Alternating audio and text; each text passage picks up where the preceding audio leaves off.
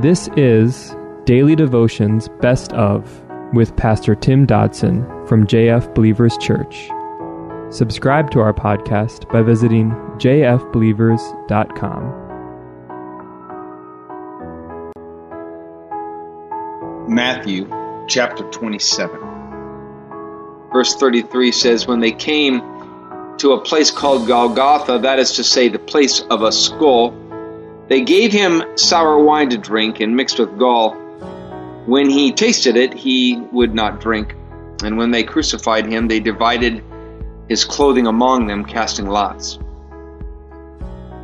Now in his weakened state, Jesus no doubt buckled under the weight of the cross and the strain of the flogging. With Simon now carrying the cross, Jesus is delivered to Golgotha, where some people believe that his ministry at that point came to an end. But there are also those of us that clearly see this event very differently.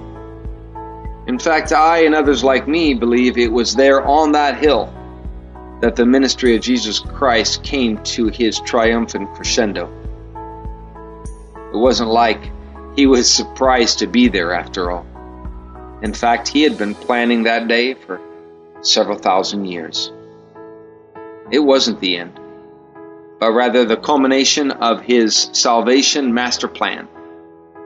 Isaiah 53:5 says, "The punishment that brought our peace was on him, and by his wounds we are healed." Verse 36 says, "And they sat and watched him there. They set up over his head the accusations against him, written, 'This is Jesus, the King of the Jews.' Then there were two robbers crucified with him, one on his right hand and one on the left." Now it's ironic how, despite all of the elaborate efforts on the part of the Pharisees to kick him down, that they crucified Jesus with this title over his head. Even with this great coordinated effort, Jesus triumphed with the designation of King. And can there be any denying it? Furthering the fulfillment of prophecy, Jesus was crucified between two thieves. Isaiah 53:12 foretells, quote, "And he was counted with the transgressors, yet he bore the sins of many and made intercession for the transgressors." His intercession is described in Luke's account, where there is a verbal interaction between Jesus and these two thieves, resulting in one rejecting him and one embracing his salvation. Within 24 hours, one of those thieves was no longer on a cross of judgment and shame, but rather he was in paradise. Even under the extreme position of pain and humiliation, Jesus was still doing his job. He was still fulfilling his calling and his destiny. He was leading men still, even one at a time, to paradise. Verse 39 says, "Those who passed by blasphemed him, wagging their heads, and saying, 'You who destroyed the temple and built it in 3 days, save yourself. If you are the Son of God, come down from the cross.' Likewise, the chief priests, also mocking with the scribes, the Pharisees, and the elders, said, 'He saved others, but he can't save himself. He is the King of Israel. Let him come down from the cross now, and we will believe in him. He trusts in God. Let God deliver him now, if he wants him. For he said, I am the Son of God.'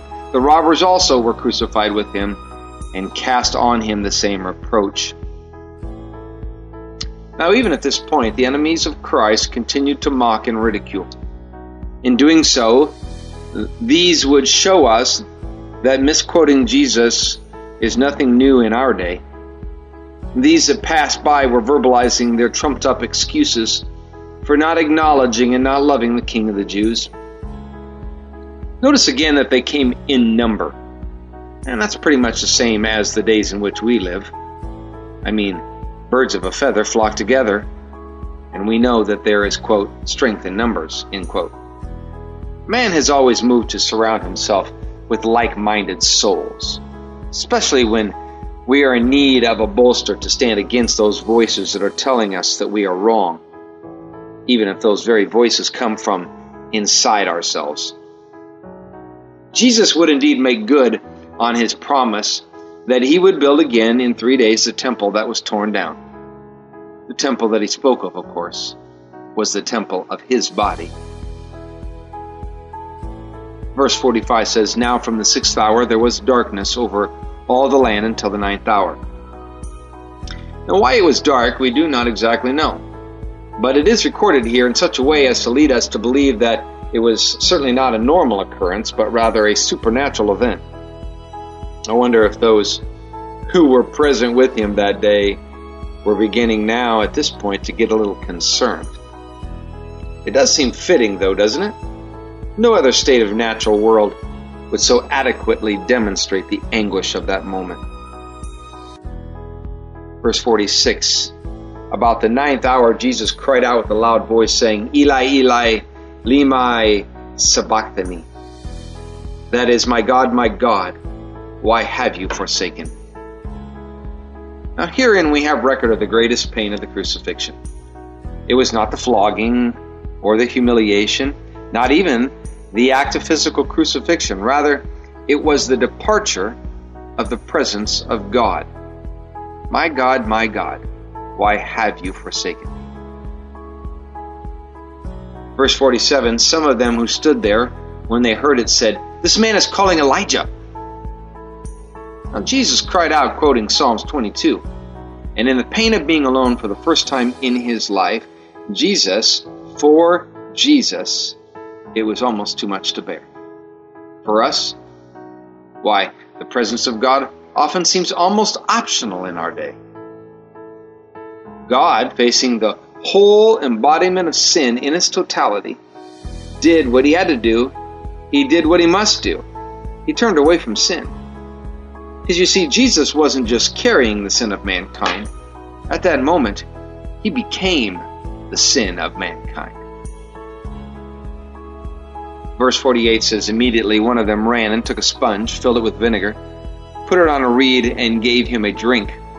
The rest said, Let him be. Let's see whether Elijah comes to save him. Now Jesus cried out again with a loud voice, and he yielded up his spirit. John tells us what Jesus cried out in his last words was, It is finished. What was finished?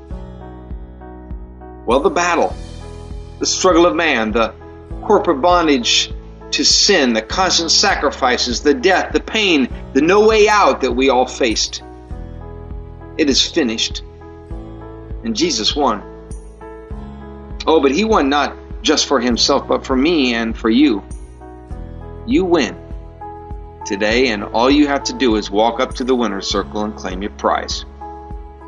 Now you may be saying, I ran, but I lost. Well, indeed, that is true.